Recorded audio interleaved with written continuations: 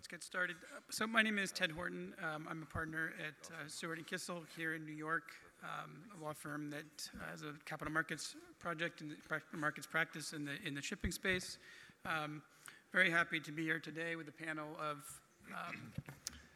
some of the leading investment bankers in the shipping space, both based here in New York and based in Oslo. Let's see, where do we end up sitting? I'll do the introductions just in the interest of time here. To my left, we have Krista Volpicelli, who is a managing director in Citigroup's Global Transportation Group. To her left, we have Erik Hellberg, CEO of Clarksons Platou Securities, based in Oslo. To Erik's left, we have Per-Olof Carlsen, CEO and managing director of Cleaves Securities, also based in Oslo.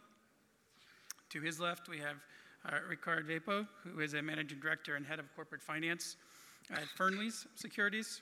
And finally, we have Doug Mavrinac at Jefferies, CEO and managing partner. Sorry, Doug. These are out of order. Doug, managing director, group head of maritime equity research at Jefferies. I apologize.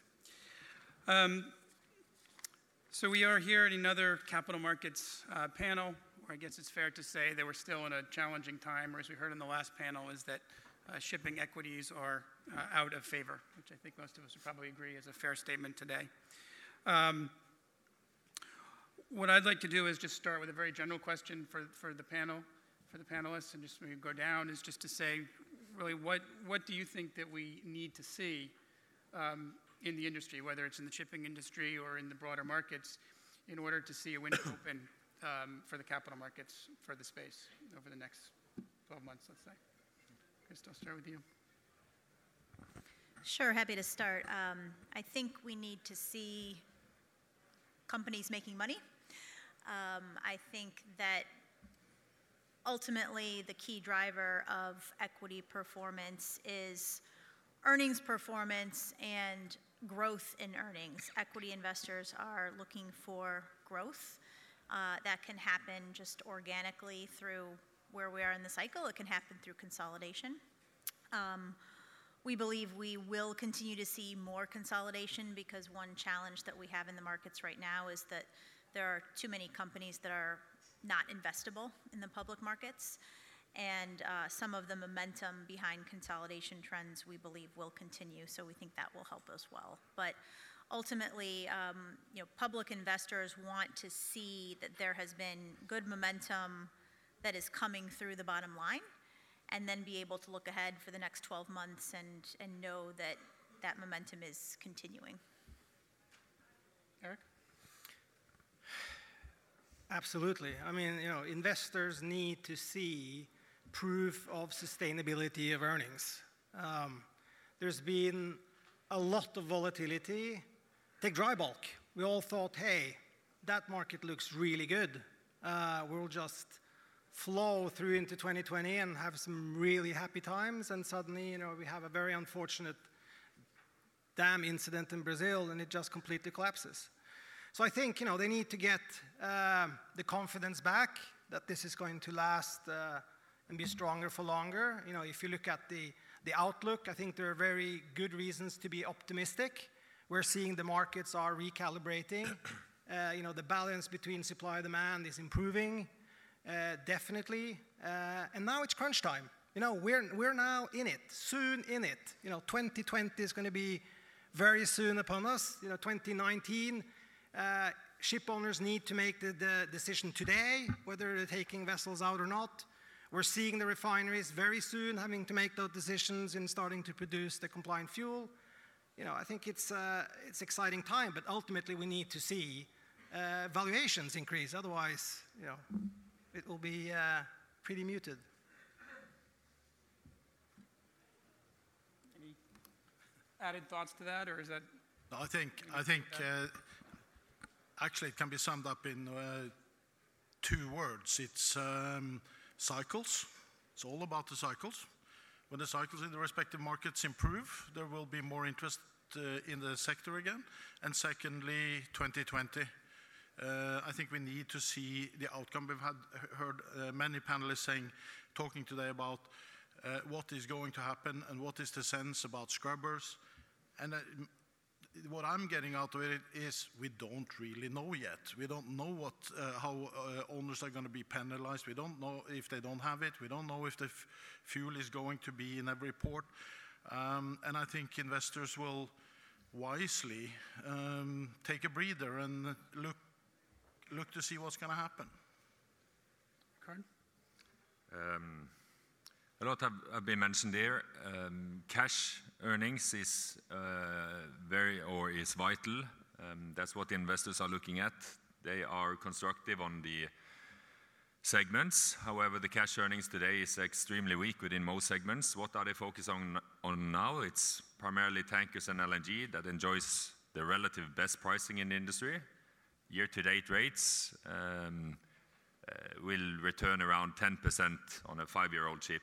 In the dry bulk, containers, LPG, you're hovering around break-even level. So cash is important, and what will drive that, I believe, settlement of the trade war, Chinese economy uncertainties. We saw some good figures coming out today. I believe the inefficiencies that was also mentioned here on the IMO 2020 will be of importance. One example is from 13 to 15, when VLCC rates went from $10,000 to $80,000 a day. The main driver was oil inventories that were built up by 400 million barrels in these 2 years. That would require a 14, 15, 16 VLCCs.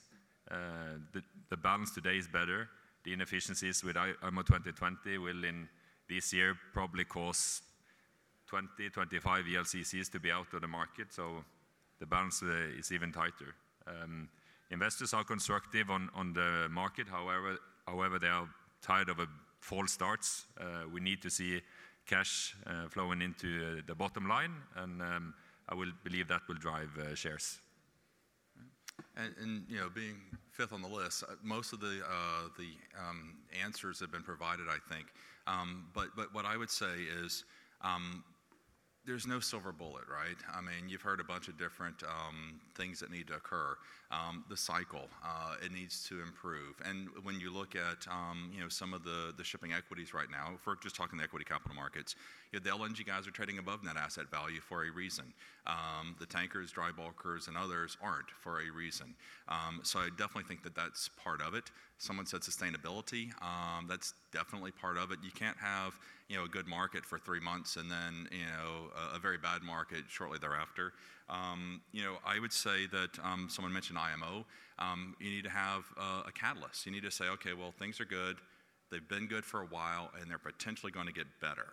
Because you're talking to investors that have lost money for the last 10 years. And so they need to realize and appreciate that this time is different. And the one thing that I haven't heard that I just want to interject would be, I think you also need other industries, commodities, et cetera, doing well. So when you remember back to pre-2008, when oil was at $150 a barrel, not saying that you need that, but everything was expensive. And so whenever you're an equity investor, when you're looking at putting money to work in the shipping space, you have all sorts of options at your disposal. It's not all of us that live in the shipping world every day. Some of the PM at Fidelity may spend 2% of his time looking at shipping equities. And so he has to really want to own it. And he has to believe in the cycle, the sustainability, the catalyst, but then also say, look, the risk reward here is pretty good. I can put a little bit of money to work in this shipping equity and get an outsized return. When everything is cheap, that risk reward isn't as attractive, but whenever things are more expensive, then he starts to look at the shipping equities as an option, and then all of a sudden it becomes more attractive to him. So that'd be the only thing I would add that the other panelists have already provided. Okay. And Doug, I'll start with you on this side. So you're the first. I mean, it sounds like what we're hearing is sustained earnings, which lead to valuations, is really what we need to see. That's pretty clear. So is there anything from today's public companies? I mean, we've seen some efforts through balance sheet transactions returning capital to investors. Is that the right move today, or is that really just not going to lead to anything until you see these recovered on the revenue side? Like, would you, if a company was coming to you today, looking at these valuations, is there anything they can do to get those valuations up? Probably these are for the existing companies in the secondary market. Yeah, I'll take a shot at it. Maybe we can work back down. when we talk to companies that are talking about deleveraging, you can't control the cycle, but you can control how you're positioned, your balance sheet, the risk that you're taking on, et cetera. I think as companies have the opportunity to deleverage, that could be something that could be beneficial. What I'm about to say is probably not consistent with Corporate Finance 101, but it's very consistent with the shipping volatility, and that is if you look at companies that have historically had either no debt or limited debt, those guys typically got a premium valuation. It enables them to pay out reasonable distributions over time. So to the extent that you can deleverage quite a bit to the point where you have a lot of flexibility that investors aren't really concerned about you surviving, that could be something that I think helps ultimately improve valuations. Does anyone else care to make a comment on? I can maybe add somewhat. I believe the ability and willingness to distribute returns and corporate governance would be important for companies and their valuations. In terms of return of capital to investors, right now there's obviously not a lot of earnings to distribute. There are various forms to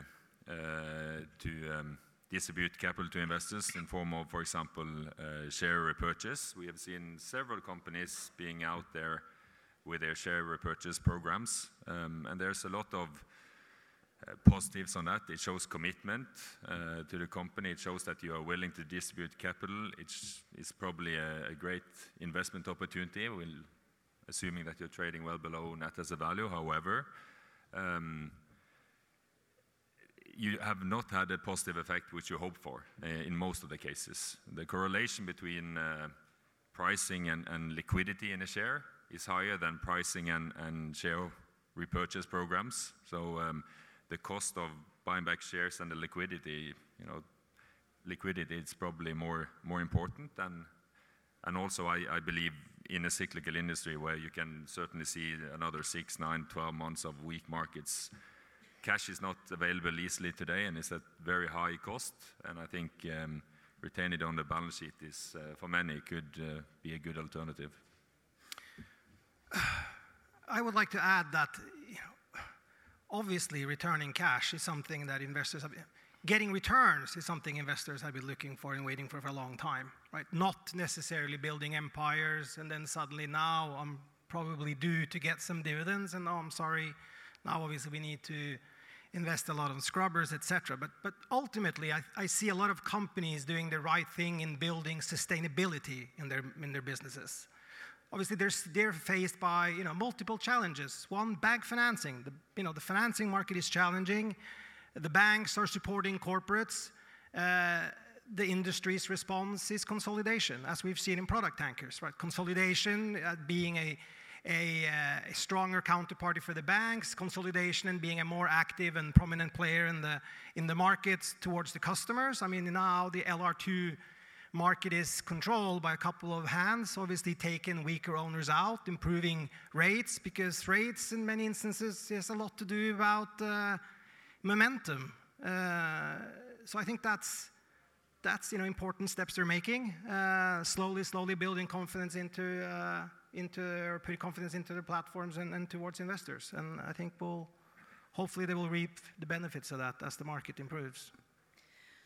I would add to where Eric was starting on the topic of return of capital. I agree that many of the public companies today are taking a more balanced approach to their capital structure, and I think that that's critical because gone are the days that your dividend policy alone will drive relative valuation in the public markets. Investors are much more focused on a dividend policy that is sustainable within the context of your broader corporate strategy. And then when you think about the other tool in the toolkit for share repurchases, as some of the panelists have talked about, I think in this sector, you have to be doing share repurchases with a long-term view towards your capital structure because the liquidity in the stocks are just too low to make a share repurchase matter in the near term. But if you truly have excess cash and your stock is trading at such a steep discount to NAV, it may be the best way to be utilizing that cash, but it's much more of a longer-term view in terms of equity value versus near-term equity value. Okay. If I may just take one, I think the overriding question was sort of how do you get the interest back from investors? Everything I agree with my colleagues in everything that has been said. I do think, however, that in order to get improved shipping stock, you need much higher interest in them in general. We can do a lot with the organizational aspects of individual companies, management aspects of individual companies, as has been said here, consolidation, sustainability, dividend payments and all these things. But none of that really matters unless you have a larger population of investors that are coming back to the market, and I think that's all in the cyclical side of the respective sectors. I think that's really the thing. We can work around it. Every company can work to improve themselves in order to look better to the investors. But unless, let's say, the bulk market is coming back, many of these bulk companies are going to have low pricing. They are still making money. At least the smaller sizes that are not the capers are still making money in this particular market. Supramax will make anything between $9,000 and $11,000 a day. That will take care of OPEX, interest, and to a certain degree amortization. A capers is trading now, the BDI, the last few days have been below $4,000 a day, and OPEX is maybe 6.5. So unless we see the markets in specific sectors coming back, I think we're going to struggle hard in getting the prices up.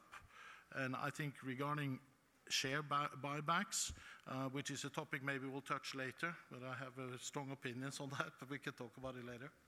But I mean, we need to give investors a break, right? I mean, 5 years, no returns, poor souls. It's been tough. I mean, if it hasn't been the fundamentals that have been challenging, it's, changing regulation and suddenly short-term events. They were starting to get their confidence, and bam, 2 hits below the belt. It's fair to give them a little bit of a breather. It's fair that they've taken a step back. I think now, we've given them that breather, but now it's time to act. Now we're closing in on one of the single most important disruptions we've seen in shipping for a long, long time, probably in my career. And we're seeing supply-demand balances, never been more interesting than we have now. Product tankers, 7% order book. That was 25 years since we saw that last. Crude tankers, 9%. And, everyone who's sat here earlier heard about demand, being pretty stable. We're seeing the refineries. I mean, look at what the customers are doing. The customers are paying for scrubbers. They're paying to have them installed. I think that's a pretty good testament to what they feel, the future will bring. So if investors have had a long enough break, Krista, you started saying is that there's some companies out there that are just not investable, probably a lot of those, and you're thinking of more of the smaller ones. I know there's an M&A panel later on. Mm-hmm. But we're going into our 4th year of no new public companies coming out. Just to start with you, is sort of the IPO by merger, is that the new, if you were speaking to a company that was looking to do that, do you think there's an opportunity to do an IPO? It's going to be the next year. I understand we're waiting for these certain events to happen. Is the merger by IPO sort of the capital of M&S? Is that what we're going to see the next round of new companies coming out through? I think you will definitely see more situations of private companies merging into an existing public company. And so in terms of thinking about the new wave of IPOs, I think of an IPO when there is a new capital formation event in addition to just establishing a listing, because part of an IPO is the process that you go through of placing new shares of stock with an investor base. You can just directly list your stock, but you're not going through that IPO process. But I do believe that there will be more private to public scenarios happening. I think there will start to be IPOs at some point in the future. I think gone are the days that the markets will be up for 3 months and you'll have 5 different companies come and do an IPO. I think that the bar is higher today, in terms of what kinds of companies can get public, but I think that there are some quality private companies out there that could contemplate it at some point. The markets aren't there today, but at some point they will be again. But I do firmly believe that you will see more consolidation opportunities, and that could be a way for an existing private company or fleet to get liquidity in the public markets. Does anyone else want to comment on that? Doug, Well, I could add some comments. It's obviously very weak liquidity. Multiples are not very attractive, and we need to see a few triggers for this market to recover. But I believe it's right now you should invest.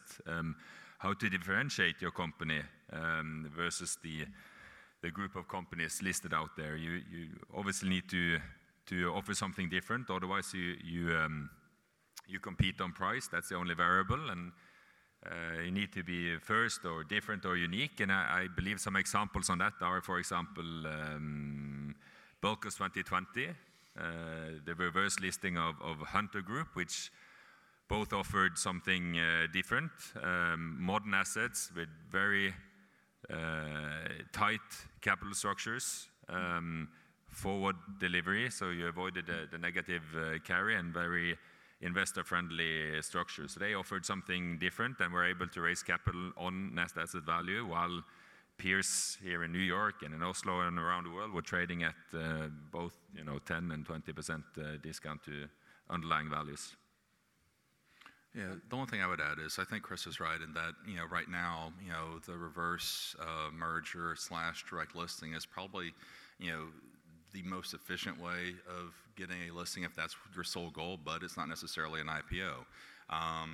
When you look at, and then also the comment that she made about, gone are the days of doing 5 IPOs in 5 months. I mean, this is a different environment. You don't have the depth of investor demand today that you did back whenever that was the reality of different points in the cycle. But the last thing I was going to say,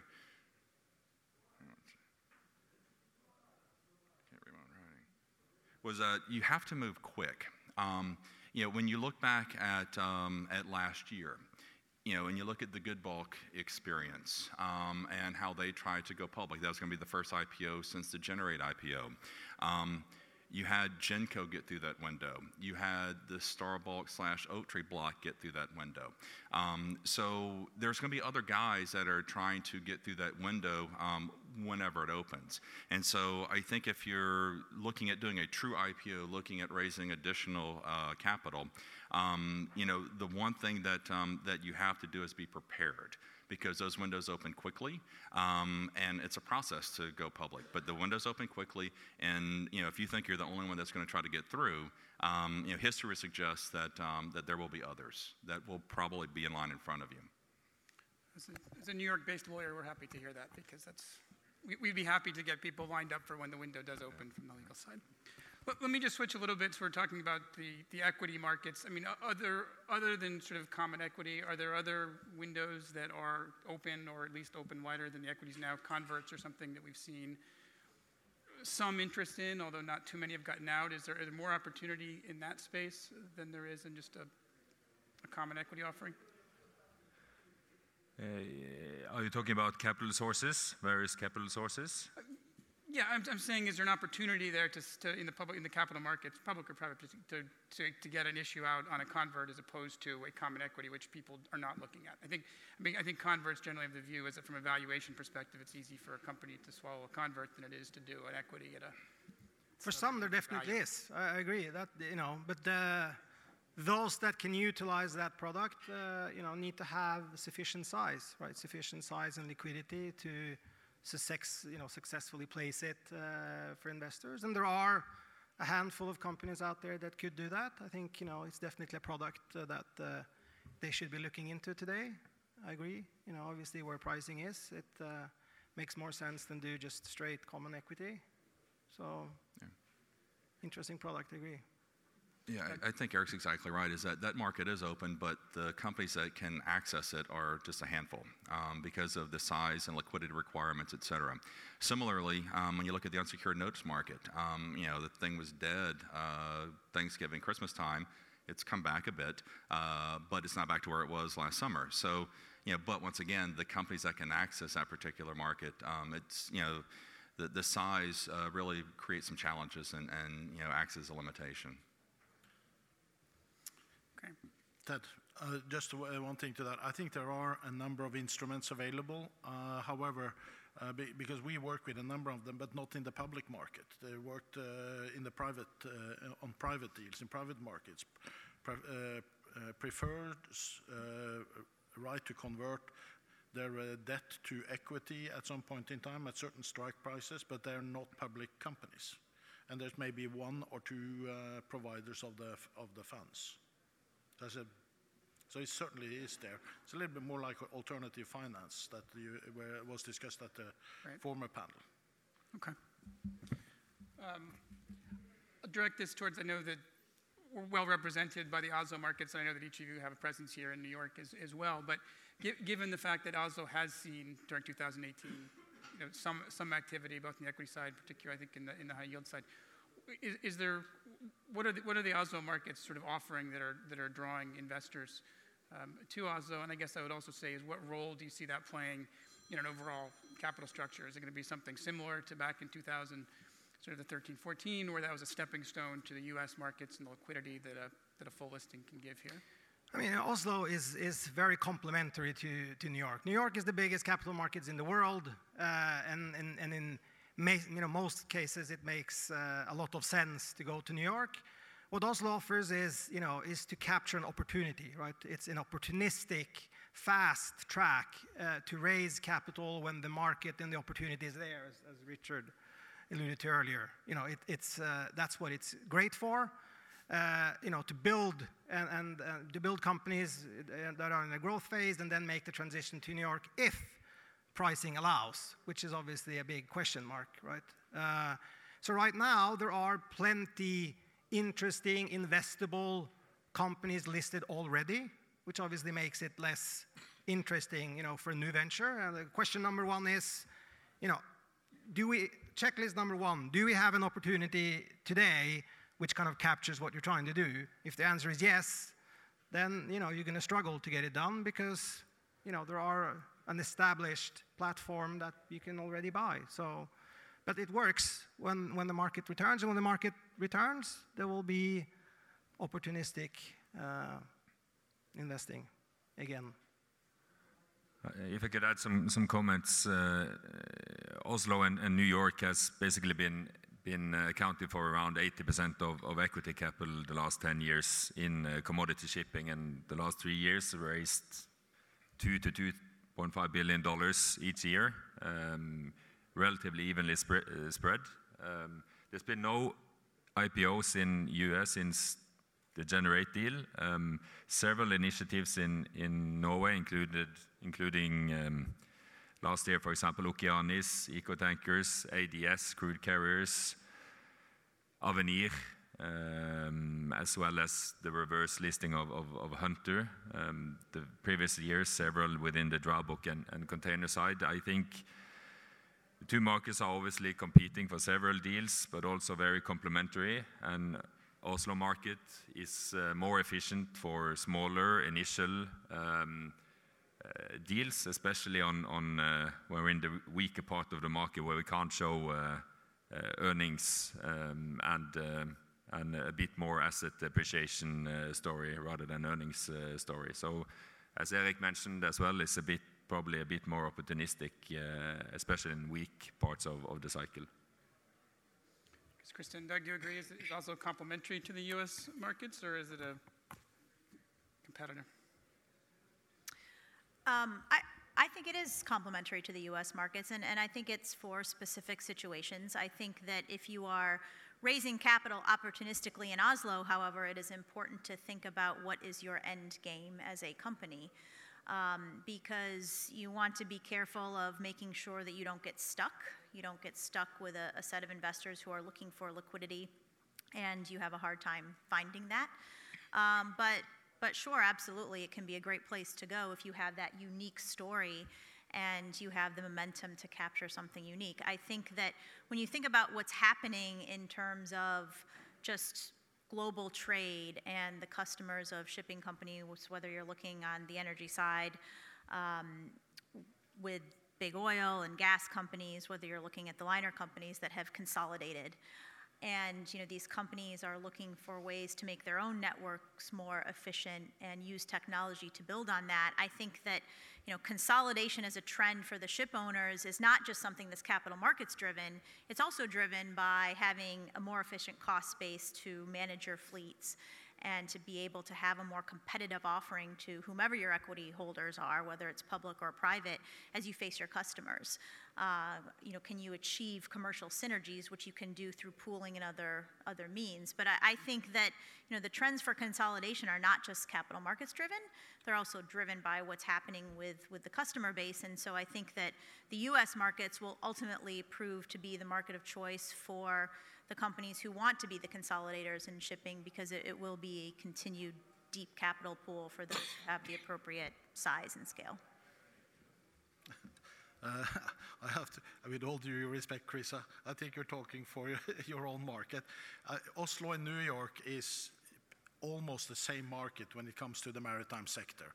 If you look at the shareholders in the companies that are listed in Norway and compare it with shareholders in companies that are listed in New York, you will find a cross-section of investors that are all places. And anybody looking at the sector that are investing in publicly listed entities is looking at the companies that they prefer to invest in. And listing in Oslo today is, electronic, it's easy.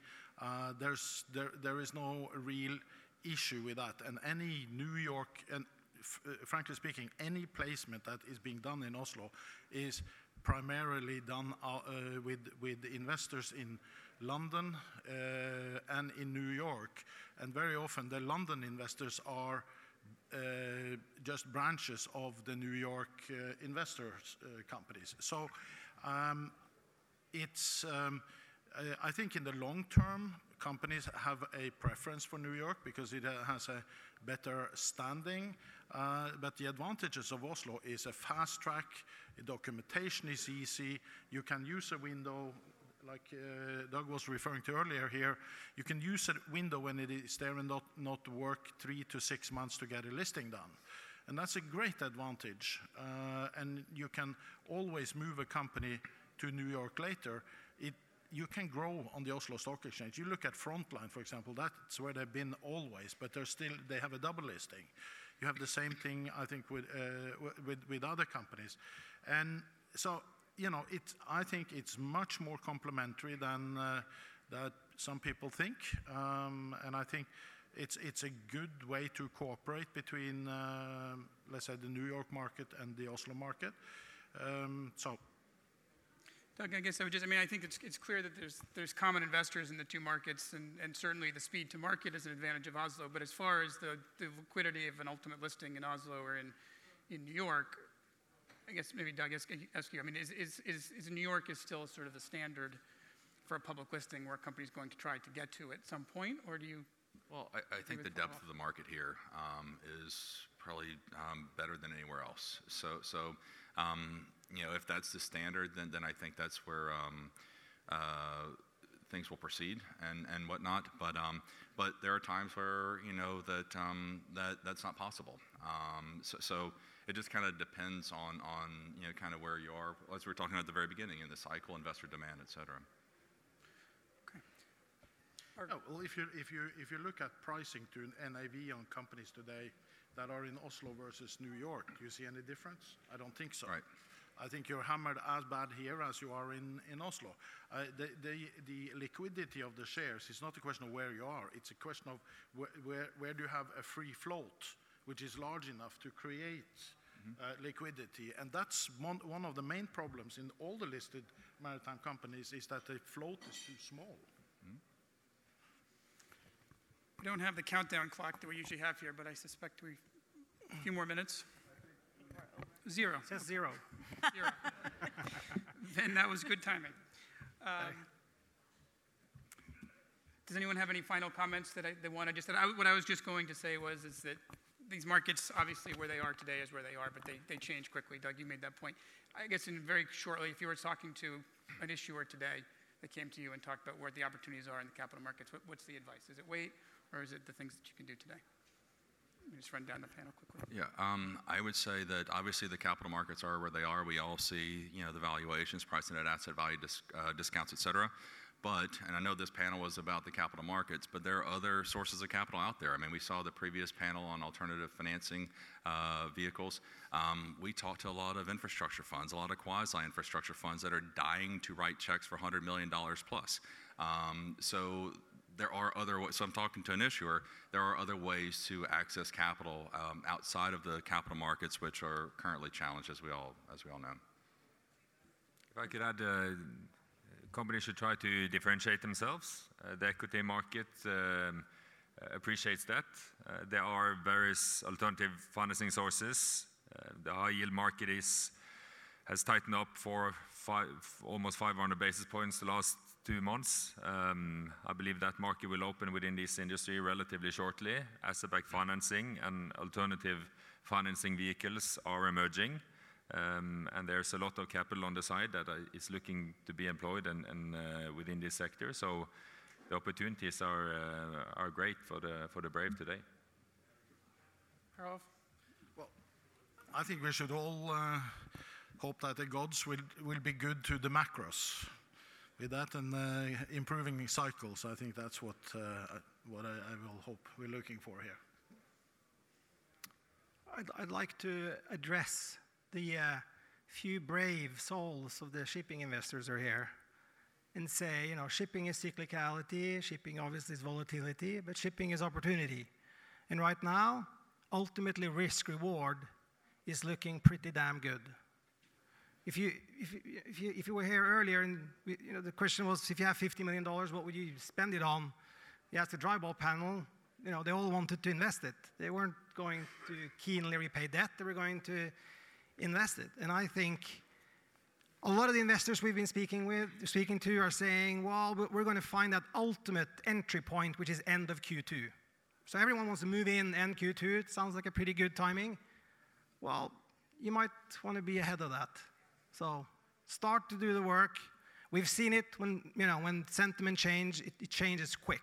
And fundamentals are really good. Look at product tankers. $18,000 per day on MRs right now, counter-seasonal. We're in refinery maintenance season. We've seen the volatility on the upside on the VLCCs. I would definitely start preparing if I hadn't done it yet. Final word, Christos. I think a lot of great comments. I agree with what everyone said in terms of their final comments. I think the answer is, do you go now or do you wait? It really depends on the situation. I think just as each sector in shipping is cyclical given supply and demand, the availability of capital is extremely cyclical, and you're never going to find the perfect moment in terms of valuation, and often you find that it passes you by. So fully agree with the idea of be ready to go, and the times to raise capital are when you're not desperate for it. And I think that the companies that have thought about that and thought about the long-term view have been successful in the long run. Right. Thank you all.